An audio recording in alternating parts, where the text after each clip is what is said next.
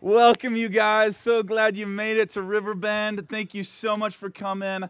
We just wanted to remind you that we are a Jesus church. That's who we are. That's our DNA. We're all about following after Jesus.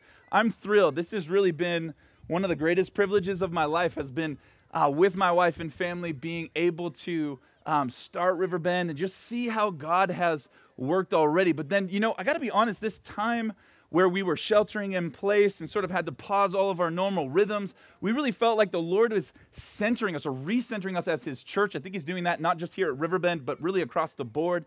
And so we've been sort of exploring in these last couple of weeks since we've been able to gather just this idea that, okay, now that we're sort of getting back to the normal Sunday rhythm, what the church has done for thousands of years, what are the things that remain that really matter? What are the most essential things that the church really has to be focused on going forward? So for the future of the church, what will that future church be like, and will we get to be a part of that? So anyways, that's where we're headed, but I just wanted to say it really is an honor, privilege to be here, to be able to teach the scriptures. It really is just such a gift that I get to do that, and that you guys would be here to worship Jesus with me. It's really special. So thank you so much. So anyways, before we pray, why don't you guys open up with me? We're going to be flipping all over the scriptures today, but why don't you first open up to Psalm 89? That's where we'll sort of pick it up, Psalm 89. If you've been here these last couple of weeks, you're probably familiar with some of the language that we've been using. We've been talking about seeking the presence of God. We've been talking about a value that we've had since the beginning, but we're sort of, again, recentered now that we're kind of in this post-COVID moment, that we want to be a church that is actually family. And so these last couple of teachings, they've been a bit shorter. They've been a bit light, just simply because we're out here in the 90-degree weather and we are like kids are around and everything. And so we've been trying to keep things nice and short for you. However, I make no such promises today because we've got to do a lot of Bible work today. And this is what I live for right here. So I'm really excited about the Bible work we're about to do. So hunker down with me. Really, hopefully, like this is not a passive moment. None of us are just sort of passively taking in the scriptures. We are wanting to internalize the truth about who Jesus is and what He says He's all about. So would you guys join me in sort of actively participating in this, and let's get after it together, okay? So let's pray. Father, we just want to say thank you so much that you sent Jesus, and that has changed everything for us. This is actually the way that we define ourselves, our primary identity. Like how we describe ourselves is that we are Jesus, followers of Jesus, people, we're your children. And you've called us that by name because we've trusted in Jesus. And so now this life that we live, we want to follow you in every way possible, every way imaginable. We want you to show us the way of truth, and we want to follow in it and walk in it. So God, I pray for any of us who, as the scripture says, might be divided between two opinions, divided between two ways of living, or maybe three, or maybe four, that you would bring us to center right now, and that we would hear your voice really clearly, and we pray that you would speak. In Jesus' name, amen. Amen. So today, you guys, we're talking about the way of love. And if you've been around Riverbend these last couple of weeks, you know that as a leadership team, while we were sheltering in place, the staff and elder team were praying very specifically about what God wanted us to focus on, or wants us to focus on in the coming months and years, which is why we have this idea for the future of the church. And as we were praying, we really felt kind of across the board that God was calling us to step up in terms of loving our neighbors. This is something we feel really passionate about. Like if the church were gone tomorrow, would the broader community even really take notice? We want to be known, like as the people of Jesus, we want to be known like Jesus is known, to be generous and loving to the point where the broader community really feels and really experiences it. We don't want to just be a little isolated group here in the mix, but not actually touching the fabric of what makes our city, and our culture, our culture. So we already sort of had a pretty clear picture of that, let's say in early April. We're still all kind of locked down. But then sort of mid-process, as we're asking the Lord about these things and pressing in a little bit deeper, mid-process, the death of George Floyd sparked a social outcry against racial violence. Now, if you are like, say, around 60 or older, maybe you have some memories of the civil rights movement from the 1960s, but for most of us, or a lot of us, this is the most significant movement for social change that we've really ever seen. And it was really interesting to me. In fact, it kind of woke me up a little bit, that this command from Jesus to love our neighbors, it can be in the West, it can be seen as a very general, catch-all blanket statement about doing good. But now that's not even close to the case. No, there is a very direct and very specific application in this cultural moment. We have to rise up because we have a role to play in making peace in a world that cannot see straight right now. And it's super, super important that we as the church are centered around what Jesus has to say about this, his perspective, his heart, and the scriptures. And so all of this is motivated by Jesus' ethic of love. And so that's what we're going to be doing today. We're going to be talking a bit about that. Before I launch in, though, I do want to first say just a couple of quick disclaimers. Like, first of all, I realize that this is such a volatile conversation right now. You have no idea. I'm kind of up here a little bit nervous because I know how deeply people feel about this issue. And I've actually taught a couple of weeks on this prior to opening back up and just our weekly podcast and everything. And there was actually quite a bit of pushback.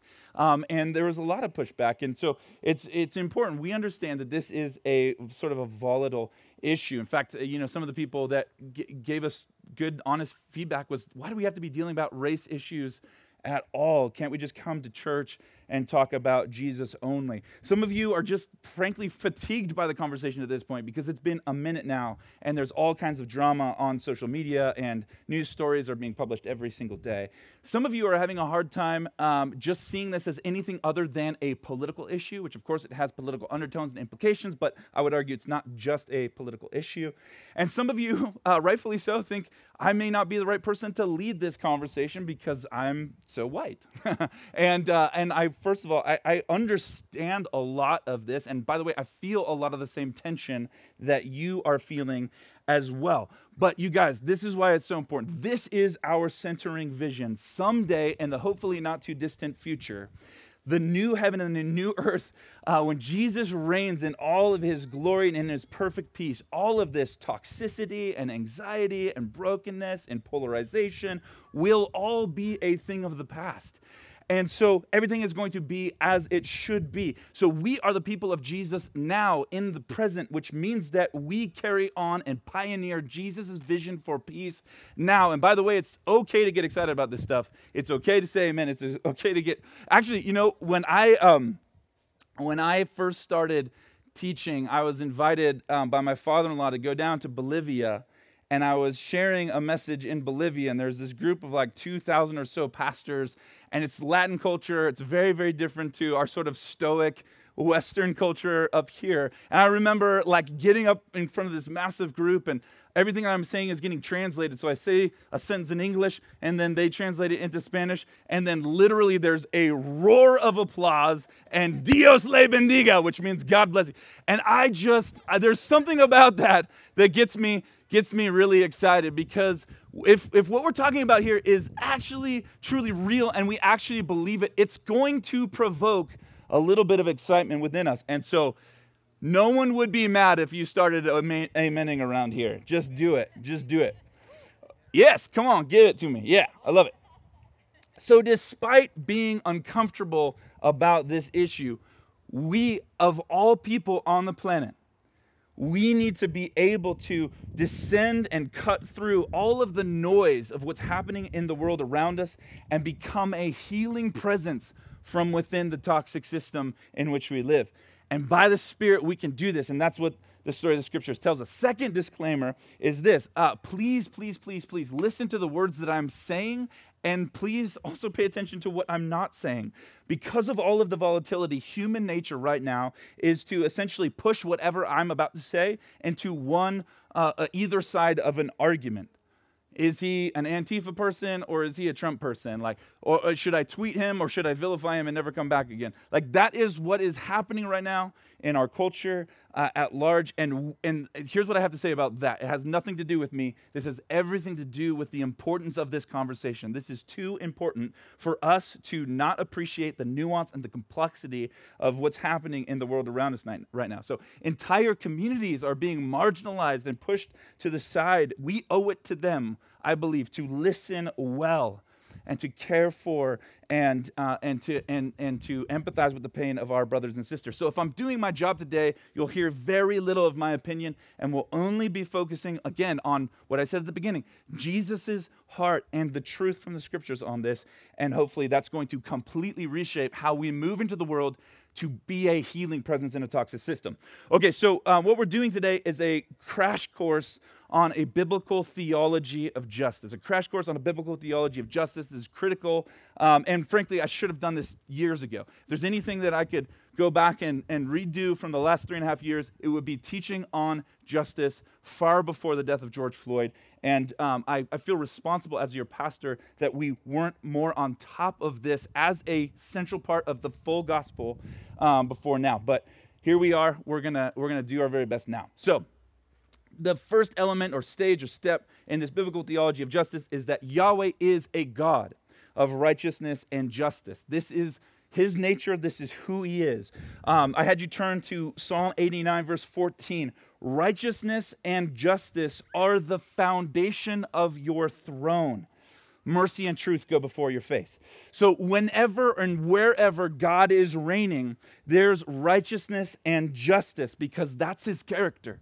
This is what he's like. This is who he is. Psalm 97, we have it behind me as well. Psalm 97 says something very, very similar. In Deuteronomy chapter 32, when Moses is talking about the purpose of the law for the people of God to live out in the Old Testament, he says this, the rock, his word is perfect, for all of his ways are justice. A God of faithfulness and without iniquity, righteousness and upright is he. Just one more for good measure for right now, and that's this. He loves righteousness and justice. He has deep, passionate feelings about justice. The earth is full of the steadfast love of God. So these are just a few examples of the ones that we could give, but this is the absolute most important thing that we get first. This is who God is. This is what he's like. This is an integral part of his character. He is a just and righteous God. And whether we know that or not, know that now or not is super important that we understand that we get this, that this is who God is, and then we're better off for it. So we have to understand, what do these words righteousness and justice mean? We really have to get this right. So they're Hebrew words, the words tzedakah and mishpat, which are Hebrew words, and they mean righteousness and justice. And they occur all over the Hebrew scriptures together, like this. Righteousness and justice. And so that word, what comes into our mind when we read the word mishpat or justice, what comes into our mind is probably only about half right. So what we do in the West is we sort of picture the courtroom drama. God is the judge, and he's passing down judgment. He's slamming the gavel, and there's a price to pay. That's kind of what we picture when we think about justice. And it's not that that's totally wrong, but that's not the idea of mishpat. It's much, much more holistic than that. Scholar Christopher Wright said this extremely well in his book, The Mission of God. Highly recommend you pick it up and read it. In the widest sense, justice means to put things right, to intervene in a situation that's wrong, oppressive, or out of control, and to fix it. This may include confronting wrongdoers on the one hand, and on the other hand, vindicating and delivering those who have been wronged. That is why the figures in the book of Judges have that name. They judged Israel by putting things right, militarily, religiously, legally, with Samuel being the model of all three. In the broadest terms, justice is what needs to be done in a given situation if people and circumstances are to be restored to conformity to righteousness. So justice is a qualitative set of actions, something that you do. As it is frequently used in biblical texts, justice is a call for action more than a principle of evaluation. Justice is an appeal for a response. Justice as an appeal for a response means taking upon oneself the cause of those who are weak in their own defense. That is the biblical idea of mishpat. And this is why so many of the scriptures that are attached to this word, justice, is all actually about when you really study the what the text is actually saying. It's really about caring for the down and out and vindicating the oppressed. For example, Deuteronomy chapter 10, verse 18, he executes justice for the fatherless and the widow, and he loves the sojourner or the foreigner, unheard of in ancient culture, giving him food and clothing. So he's vindicating and delivering the widow by taking good care of her when she has no one. God is the one who's vindicating her and bringing her justice. Blessed is Psalm 146. Blessed is he who executes justice for the oppressed, who gives food to the hungry. The Lord sets the prisoners free. The Lord opens the eyes of the blind. The Lord lifts up those who are bowed down. The Lord loves the righteous. The Lord watches over the sojourner. This is so unheard of. He upholds the widow and the fatherless. So, when you read the word justice in the Bible, think God is making things right. In the broadest sense of the term, that's what the word justice means. And again, this is true wherever God reigns. Wherever God reigns, righteousness and justice are the foundation of his throne. Is anyone else excited about that but me? Come on. Yeah, it's good. So now some of you might be wondering at this point how this connects with the somewhat controversial topic called social justice. And I would say, unfortunately, that term has gotten a bad rap by a lot of prominent American pastors in our generation. And we really don't have time to deconstruct all of that right now, but just to say this, I say all that to say this, that people who say that justice is not a part of our gospel work just have a truncated theology of God, have a truncated theology of the church and of justice and of the full gospel. So, doing justice is to be seen as an integral part of our gospel work. And I believe that this sort of, I haven't even really been able to pinpoint it myself. I've actually been quite frustrated over the past several months seeing churches literally position themselves away from doing justice because for some reason they do not think that is biblical. I'm only presenting to you about 7% of the biblical data on this. Doing justice is central to the story of the scriptures, which we're going to continue to see as we keep going along today. So what we need to do is we need to love our brothers and sisters who may feel differently, but we need to live our whole Bibles. Amen? We need to live our whole Bibles, believe that it's true, and follow after it. So this is what we need to do, and especially when it comes to justice for the marginalized. Again, in this moment, I think that's what's really significant. Now, if doing justice is to, you guys with me so far? Have you got me? Okay, good. Just wanted to make sure I haven't lost you yet, because that would be bad.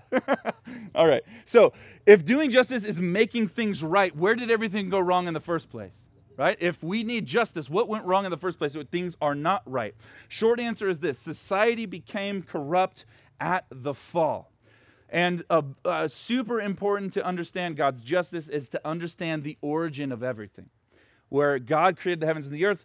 Chapter 1 of Genesis says, let us make mankind. This is God in the Trinity speaking about humans. Let us make mankind in our own image, in our likeness, that they may rule over the fish in the sea and the birds in the sky, over the livestock and all the wild animals, over all the creatures that move along the ground. So God created mankind in his own image. In the image of God, he created them. Male and female, he created them. Right? Long sort of discourse about who we are to God. So the creation narrative gives us a lot about the nature of humans, the nature of who we are, and also the nature of God. And then it says this, God blessed them and said to them, be fruitful, multiply, increase in number, fill the earth and subdue it, rule over the fish in the sea and the birds in the sky, and over every living creature that moves on the ground. So we need to comment on this. We need to understand this if we're going to understand justice. This is all king and queen language. God is essentially saying, in a polemic against other creation cosmologies of the ancient world, he's saying that God made all humans in his image as image bearers with intellect and authority and creativity to partner with him in his larger vision of causing the flourishing of all creation. That is what God is doing here in Genesis 1. So the idea of the cultural mandate is that you and me, as image bearers, would harness the raw materials of planet Earth to create culture. in a way that everyone and everything will thrive as worship to God. This is the initial sort of command from Scripture, is that we would partner together and with God to harness the raw materials of earth in order to cause everyone and everything to flourish. So a marginalized community is not God's original vision. Racial discrimination, sexual exploitation, these are not a part of God's design for the earth. Also, squandering the earth's resources are also not a part of God's design either. And this is all baked into our origin story. But after Adam and Eve, they take and eat the fruit, right? We have the fallout or the consequence of human rebellion. People begin devaluing other image bearers to get ahead. This is corruption. Image bearers devaluing other image bearers in order to get ahead. So, for example, Cain, the first offspring, overpowers his brother Abel and kills him in Genesis 4. A few generations later, Lamech marries multiple women and writes this super narcissistic poem about being vengeful. He says, you can't stop me from doing what I want. That's the sort of the idea. So the whole project of flourishing is devolving. Well, God's design, his vision for flourishing, it's devolving in the first chapters of Genesis. Until Genesis chapter 6, it says this. Things have gotten really bad. Things have gotten really bad. The intentions of people's hearts are evil all the time. So what you have is God setting us up for success, to flourish, for everyone to flourish, not just some, but that's not what's happening. What's going on is that over time, corruption in society breeds exploitation and marginalization of minority communities. And it's a spectrum, right? So Lamech, it's like completely obvious, right? He is sinister. It's sinister. He's overpowering women, raping them. It's awful, horrible, horrible corruption in just the first couple pages of the scriptures. But in other cases, it's much more difficult to see. There's an ambient corruption in society that people in power are taking part in and are complicit in. So instead of the materials of earth being used for the flourishing of all creation like God intended, the scales have been tipped to favor one group over another. And one group is marginalized while another group gets some form of privilege. Now, I am not an expert on this, nor am I an expert in sociology, but I have a hunch. And my hunch is that this is how racial discrimination takes hold in a culture like ours. The minority feels it intensely. But the majority can hardly even see that it exists. And so what ends up happening is that there is this imbalance in these diverging narratives that occur.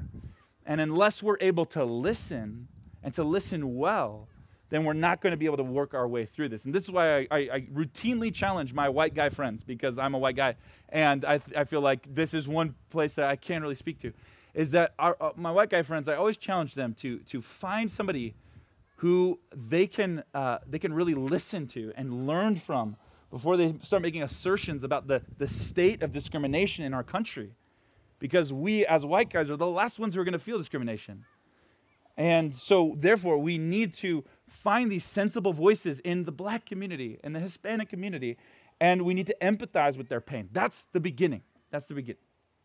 So if the first couple chapters of the scriptures are any indication, we need justice. We need God to make things right? That's our definition of justice. We need God to make things right. So not to get crazy philosophical here, but in a Machiavellian world, injustice is just a necessary part of the fabric. It's dog eat dog. It's all is fair in love and war. So the best that you can hope for is to just play the game and win. In a which is sort of like the Western framework. In a Darwinian world, it's survival of the fittest. So the natural world is a cruel place. Good luck. Right? In a Buddhist world, the best you can hope for is to become indifferent or to detach from injustice. But not in God's world. That's not how it works.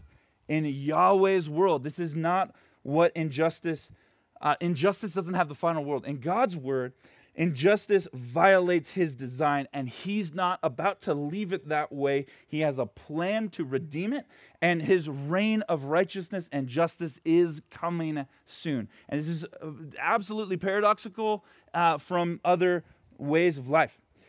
So next we have the biblical reality, the next biblical reality, which kind of flows out of that second one, which is, how is God planning to restore justice? How does God restore it? Well, he makes a promise to a family. God makes a promise to a family. In Genesis 12, he calls Abram, right? And this is probably commonplace for many of you who grew up in the church. We need to hear it with these eyes of justice, okay? Go from your country, your people, and your father's household to the land I'm going to show you. I'll make you into a great nation. I'll bless you, make your name great, and you will be a blessing. You will be a blessing. You will be a blessing. I'll bless those who bless you, and whoever curses you, I'll curse. And all the peoples of the earth will be blessed through you. So what's going on here is God is choosing to partner with some of his image bearers, and he's going to engage with them personally, deeply, intimately, and he's going to ensure their success, which is a Bible word called blessing, so that for the express purpose that they will spread that justice to the rest of God's image bearers. That's the point of it. Blessed to be a blessing. All of the nations of the earth, every tribe, every tongue, every nation, as the scripture describes it. And that was and is still, by the way, the mission of God's people. Jesus in the New Testament, he reframes it for us in some very helpful and radical ways, which we get to here in a second. But this is what the revelation of God's plan for redemption involves: you receiving the presence of God, encountering God, and being blessed by God so that you would turn around and do good and do justice in the world around you. So the heritage of the family of God is making right what is wrong in the world. This is what it means to bear God's image in our moment. It is to make right what's wrong. So that involves things like upending the corrupt social systems that and pursuing God's vision for the flourishing of everyone, not just some of us, right? And we see this, by the way, this isn't just me making assertions here. As you can see, it's deeply anchored in Scripture, but there's also a number of other examples as we continue to go through the Torah, the law. There are laws that are written to give honor to the sojourner, or to the foreigner, which is completely unheard of in the ancient culture. You also have equality to women, again, unheard of in ancient culture. Dignity to slaves, another thing that's completely unheard of in ancient culture.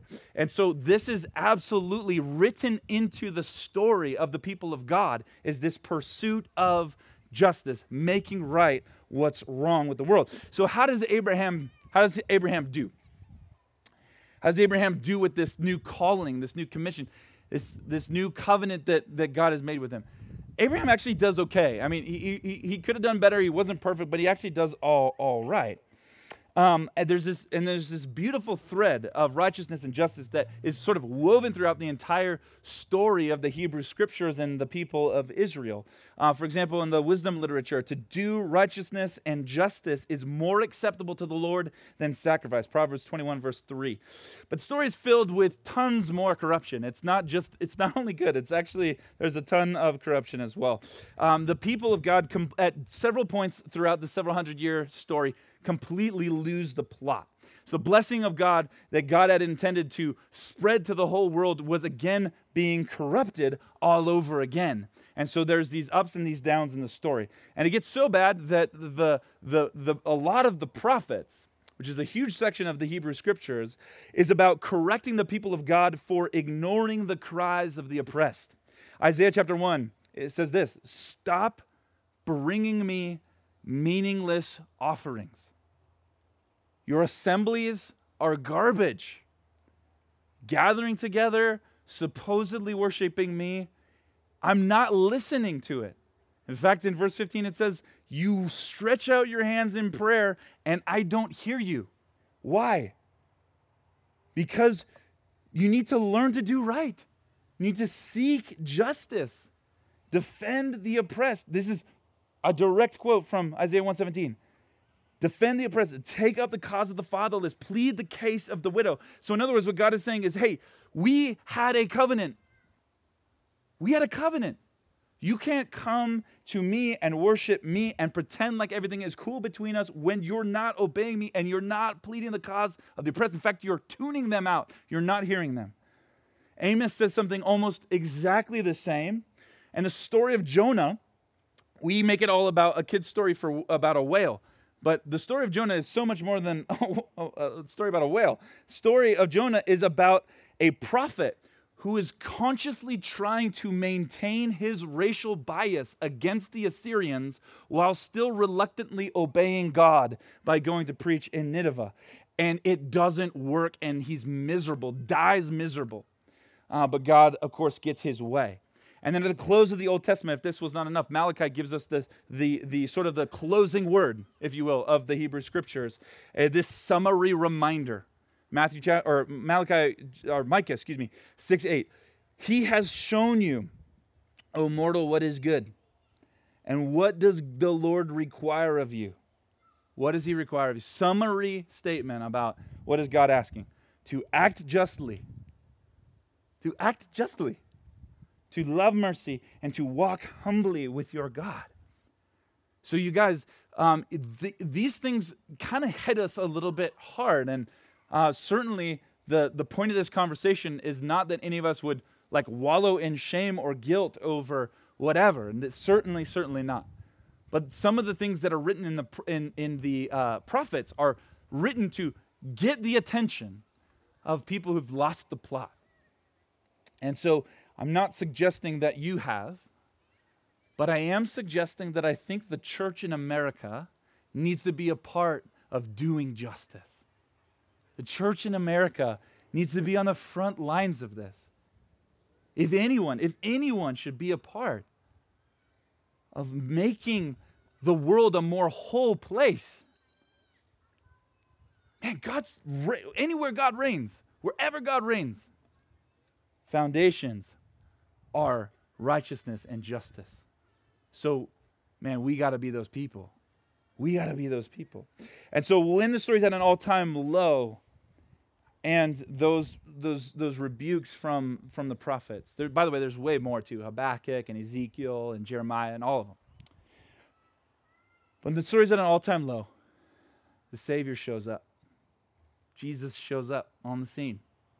And Jesus is the one who truly fulfills God's plan in the gospel. Amen? God is the one who does this. So racial inequality was rampant, way more probably than in our culture today. It was really bad in the first century. Israel was oppressed by Rome, and Rome had sort of dominated the whole known world at the time. There were also the Herods who were ruling as well, and they were super corrupt and all of that.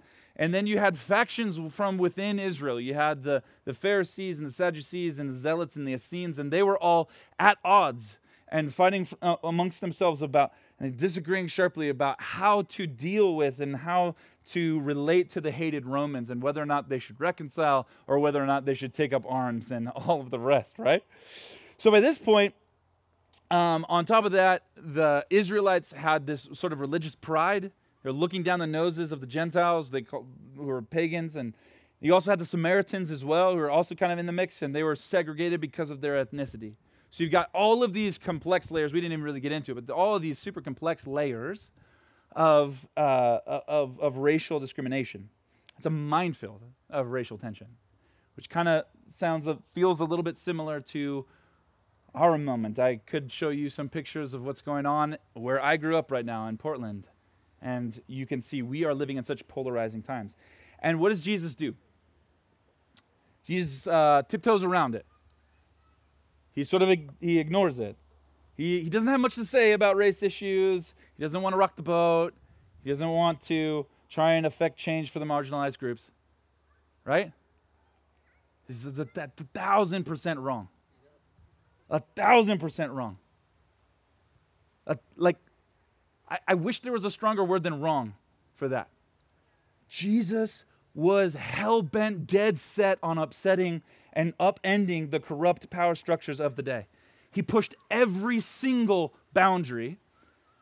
And in fact, these were the things that were, this is why people called Jesus so reckless, because he's recklessly fighting the cause of the oppressed because he has great empathy and great love and great passion for them. He loves them because they're in the Imago Dei.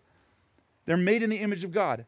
And so he's recklessly on all fronts fighting the cause of the oppressed. I'm just going to give you a couple super quick examples. Luke 7, Mark 7, John 4, Luke 4. So Luke 7, Jesus is having dinner with the religious elites. They invite him over because they're trying to bait him and trick him in his theology. And a woman pushes her way in. She didn't belong there because of the social structures of the day, but she pushes her way into that gathering, and she falls at Jesus' feet confessing her sin. And it's super, and it's an embarrassing scene. When you read it, it's embarrassing because she's crying and weeping, wailing loudly. She's kissing his feet. She's rubbing her tears into her hair and then cleaning Jesus' feet with it. And the elites are appalled by it, that Jesus would even allow anything like this. And what Jesus does is this beautiful theological jiu-jitsu. He just goes to town on them. He gives them this great, just incredible parable.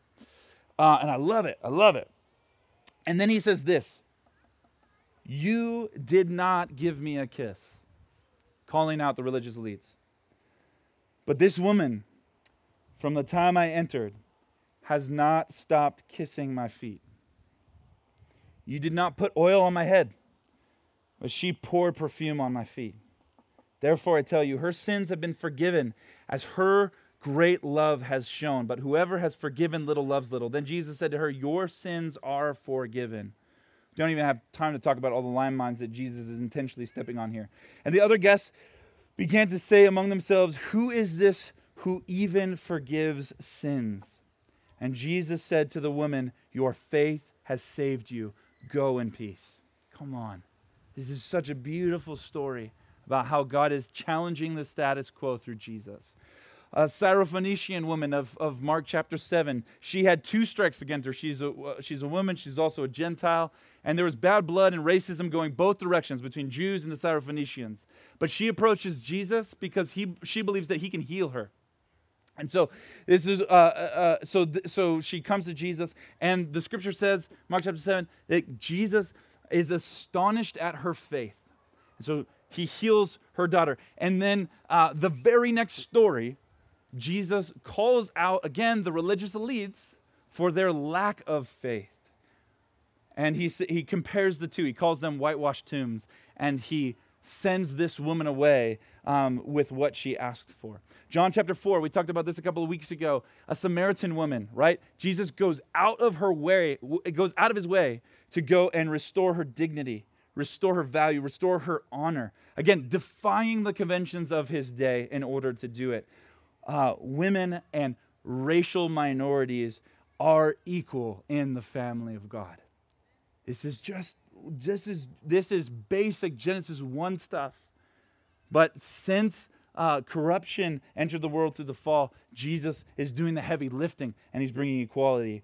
And so I love this. And again, I could mention way more stories about Jesus turning over tables in a temple. And this was about discrimination and injustice against the poor. Anger at the Pharisees over using a person who was disabled as a pawn in their theological arguments with each other. And of course, Jesus goes on telling many parables about unlikely heroes in the kingdom of God. And then there's this. If we need more convincing, this is what Jesus says. Matthew 23:23. Calls him out. He says, "You've been doing a super careful job to follow all of the little rules, but you've totally lost the plot. You've missed the heart of the gospel. You've missed the heart of the Torah." So he's literally, what Jesus is doing here is he's sealing his fate going to the cross, for sure. He's radically upending the corrupt social systems that favor the elite, and he's using his influence to do what?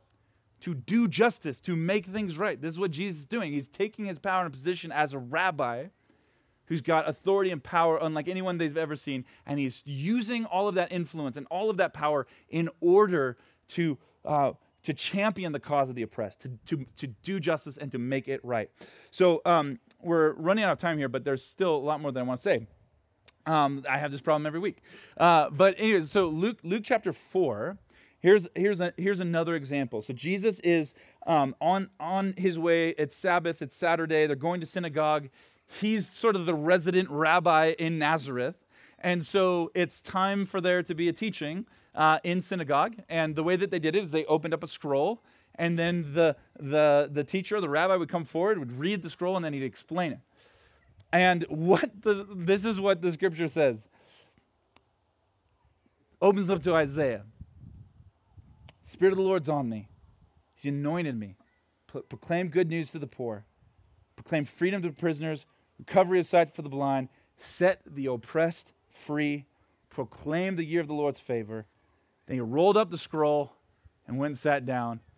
Everyone's faces are on him. Everyone wants to know what he says next. Oh, by the way, he says this. Hey, what we just read, it's being fulfilled right now with me. I'm doing it. I'm setting the captives free. I'm proclaiming freedom to the captives. I'm proclaiming good news to the poor, which of course was talking about salvation of their souls, but it also was talking about, hey, you know all of this injustice that you've been living in.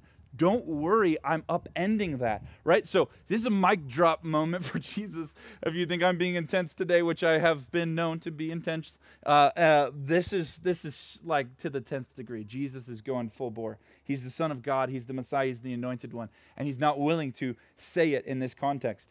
And this story that I just read, and also in the other stories that I read to you as well, there is a common theme. After Jesus is done, the leaders circle up in the parking lot afterwards and they go, we got to get rid of this guy. They begin plotting to kill him. They go, he is too radical here. He's messing with the structures that are in our favor. And so he's got to go. And of course, these are one of the main drivers that actually got the religious elites to partner with Rome to crucify Jesus. And the reason why this is so important to Jesus is because everyone is in the Imago Dei. The Syrophoenician woman, the Samaritan woman, the man with the withered hand, the people in synagogue who have been subjected to this corrupt system. And so Jesus is all about correcting that because he loves them. And these are people that are made in his image. So he, of course, goes to the cross for them. So this is why the reason we're doing a lot of, again, like I said, some biblical framework here. But the reason why we're doing this is because this gives us some directives here. We need to get this right. We need to join Jesus. And the alternative to joining Jesus in this or being passionate about this like Jesus is passionate about it is kind of scary. Because we have these examples that I read you and a bunch more. That the religious elites, the ones who refused to take Jesus at his word, were on the wrong side of history, the wrong side of the kingdom of God. And so this was meant to be seen as, for us today and also back then, as a primary theme in the Bible. There are people in our culture who are crying out in pain. And yes, there are shots being fired in every direction. A lot of that is extremely unfair to a lot of people in this room.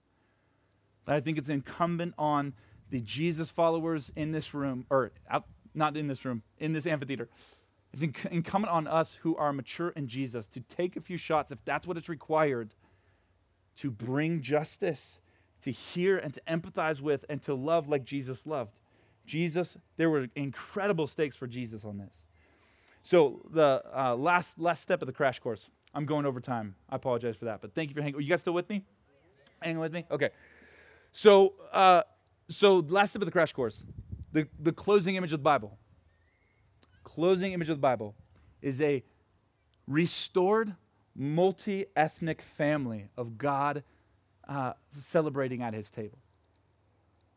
In the closing image of the Bible, we have people from every tribe, tongue, nation, singing new songs to the King, embracing the Lamb, the Lion who was slain and is the anointed King.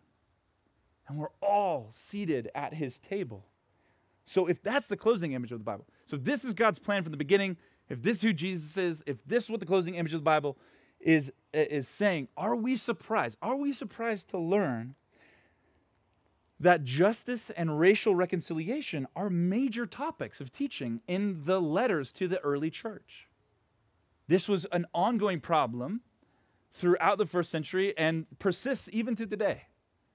And so a part of the role or the part of the teaching, a significant part of the teaching actually of the New Testament letters is saying what Jesus was saying and turning people towards the end game, turning people towards the end. Listen, in the age to come, everything is going to be as it should be. Every tribe, tongue, and nation is going to be fully represented. There's going to be total and complete justice and righteousness, the foundation of God's throne. And so we are the people in the future. We are the people of the future in the present. We are the ones who are carrying this good gospel now. So it doesn't have to wait until then. Although there will always be brokenness in the world around us in the church of God. Does God reign here? Does he reign here? Of course he reigns here. And so if he reigns here, then we have this new opportunity, this vision, this responsibility even, if you can put it like that, to pioneer Jesus' vision going forward. So Galatians, Paul is stirring the pot. By the way, Paul was a racist, like full-blown racist, before he came to know Jesus. And then he becomes one of the biggest advocates for racial equality in the church. So much so that in Galatians he says that he confronts Peter, who's another apostle in the early church. He says, hey, Peter was acting one way with the Gentiles, and the Jews showed up, and then he alienated the Gentiles, and then he started doing his own thing over here with the Jews. So he was kind of two-faced about it. So I called him on it.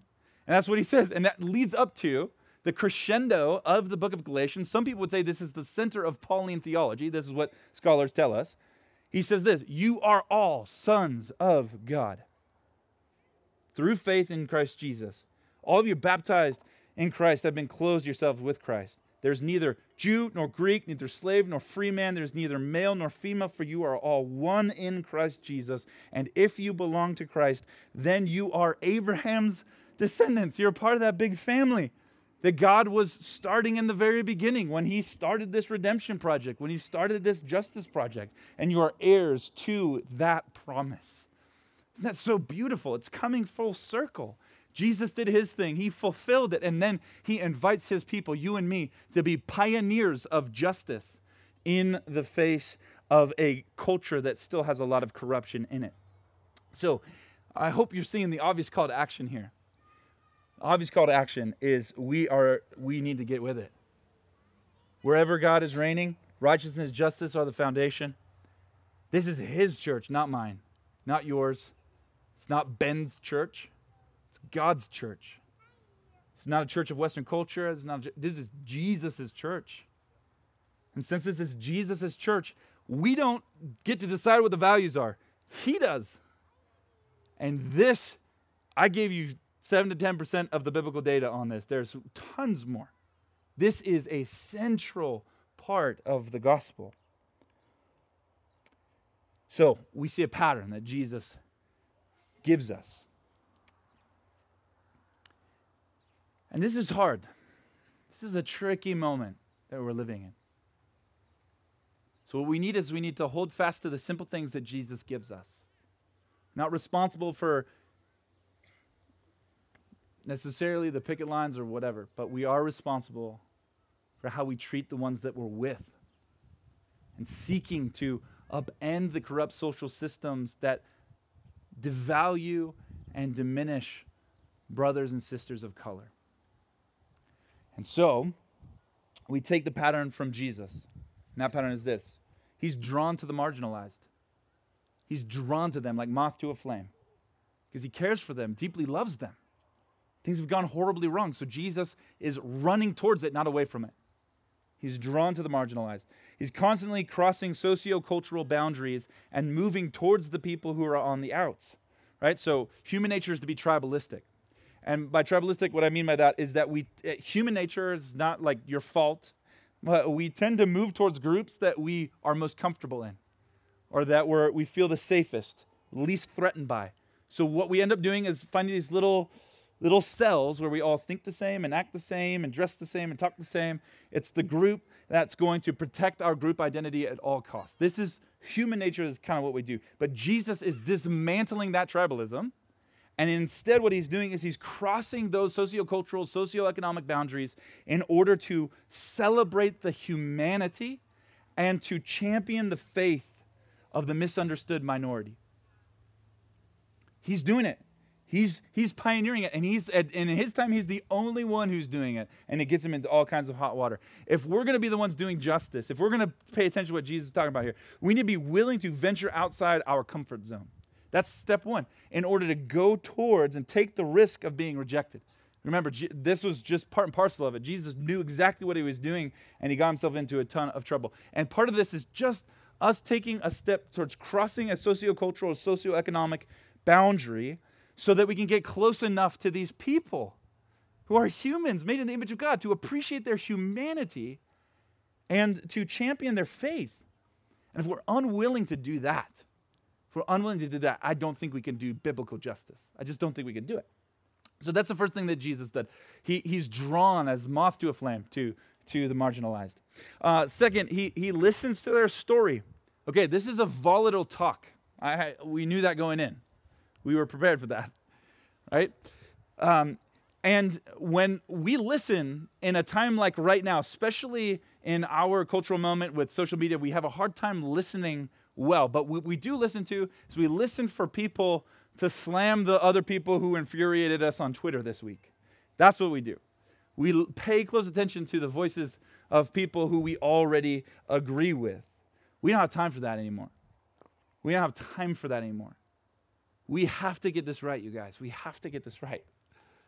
We have to be willing to listen to people that we disagree with. Bob Goff, he said something to this effect. He said, how we treat the people we disagree with most is a report card on what we've learned about love. And I love that. I love that. We shouldn't be looking for voices that vindicate our opinions. We should be seeking to build common ground with people that we don't understand yet. So when it comes to doing justice, we need to listen carefully enough to hear the genuine cries of the oppressed groups in our society. And again, not to put a pressure on the white guys in the amphitheater right now, but quite honestly, guys, we've got some listening to do. We've got some listening to do. I've had to, in a lot of conversations since the first couple teachings I've given on this, I've had to correct a lot of white brothers who are saying, I'm not racist, I'm not white privileged, don't tell me that. I'm just going, you're not listening.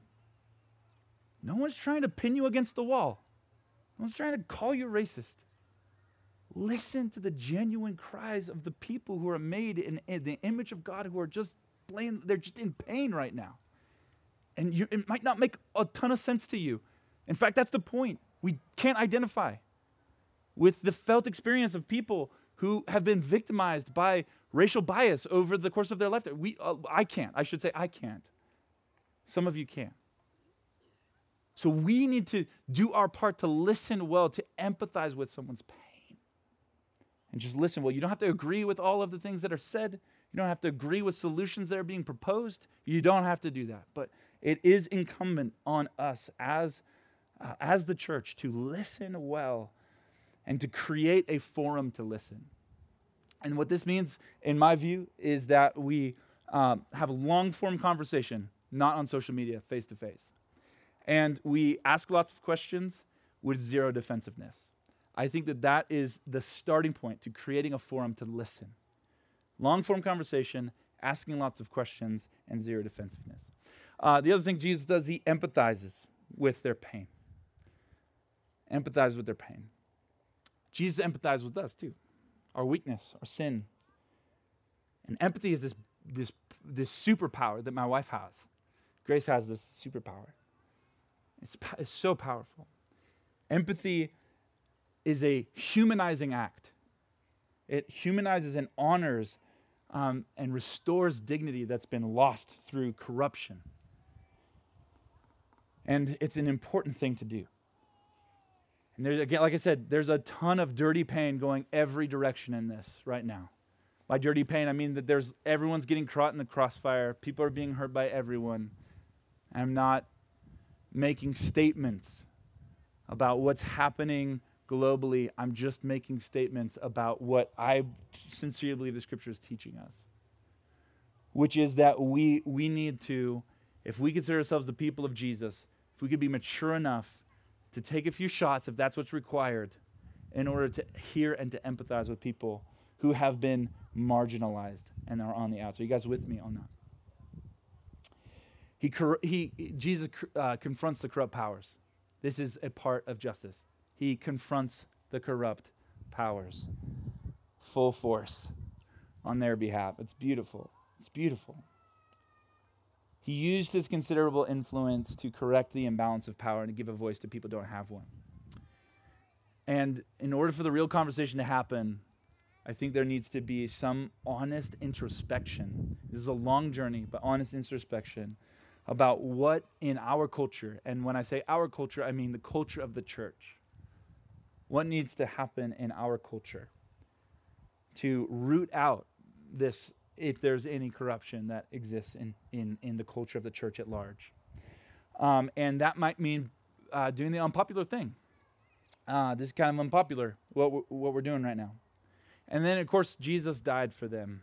And this is the second to the last. Jesus, at great personal expense to himself, willingly died for sin. This is an equalizer. We all, privileged or not, marginalized or not, we all need Jesus to go to the cross for us and die for our sins. And it's beautiful. And Jesus fulfilled his mission. He didn't shrink back. When it required action, Jesus took it without hesitation. And so when we do justice, we need to do it, not say nice things about it. We need to do justice. And so this means taking action. And as much as I would like to give you some ideas on that, I think it's actually a matter of personal responsibility. I can't assume you agree with me here. I can't assume that your felt experience is mine. But I think there's a lot of biblical stuff for us to wade through. And I think we each have an individual responsibility to pray this stuff in, pray this stuff through. And hopefully what we're going to get is a clear action step in order to really love well in the wake of a really tragic time in our churches, in the history of our world, but also in the church. And then this is the last thing. Jesus invites them into their family, into his family. So Jesus is all about family. We talked about it last week. This is him. This is who he is. When Jesus accepts you, it's not a friend request on Facebook. He adopts you into the family, and he gives you an inheritance. There is a familial quality to the kingdom of God. And so this is what Jesus does. And so for us to do justice means to elevate the ones that have been dishonored and to make sure that they not just know and understand in an intellectual assent kind of a way, but feel in themselves, be able to internalize that they are children of God as well. And I pray that all of this can be heard through that lens of Jesus' ethic of love. Sometimes it's a general, wide category of just doing good. In this moment, I believe it's more than that. I believe it's a very specific call to action for the people of Jesus to do some justice, to make things right by the power of the Spirit. Amen? All right. Let's stand together. And when you came, you should have received the bread and the cup. And I feel like I need to say something. It's been said to me a number of times, and my wife is really good about this, that I can be a passionate person. And sometimes that passion might actually seem like something other than just an excitement for the kingdom of God. So if what you heard today was anger, frustration, or guilt or shame, I apologize, and that's not my heart, and really, really not my heart. And it would be I'd be doing a huge disservice if you walked out of here with that impression. We can do better. We need to do better. This is important that we get this right. As the people of Jesus, the time is now. It's here. So if you hear me getting loud and worked up, it's really because I love this. I love Jesus. I love the kingdom. I love his church. And it's critically important that we step into these things. If you have any questions about this position that we've taken and what it might mean, I want to make myself available after the gathering, and you can ask me any question you would like. Also, Greg, who's one of our elders, is also here tonight. He volunteered to also come up here. So if you have questions, all the hard questions go to Greg. Send me the easy ones, okay? No, I'm kidding. But no, Greg has graciously said that he would stick around after as well to engage with you at any level. And so there's no shame or guilt. We're all in process here learning. And so, if that would be helpful, we're here. And let's pray, and we're going to take the bread and the cup together because this is what Jesus, we're all on equal footing before Jesus at the cross.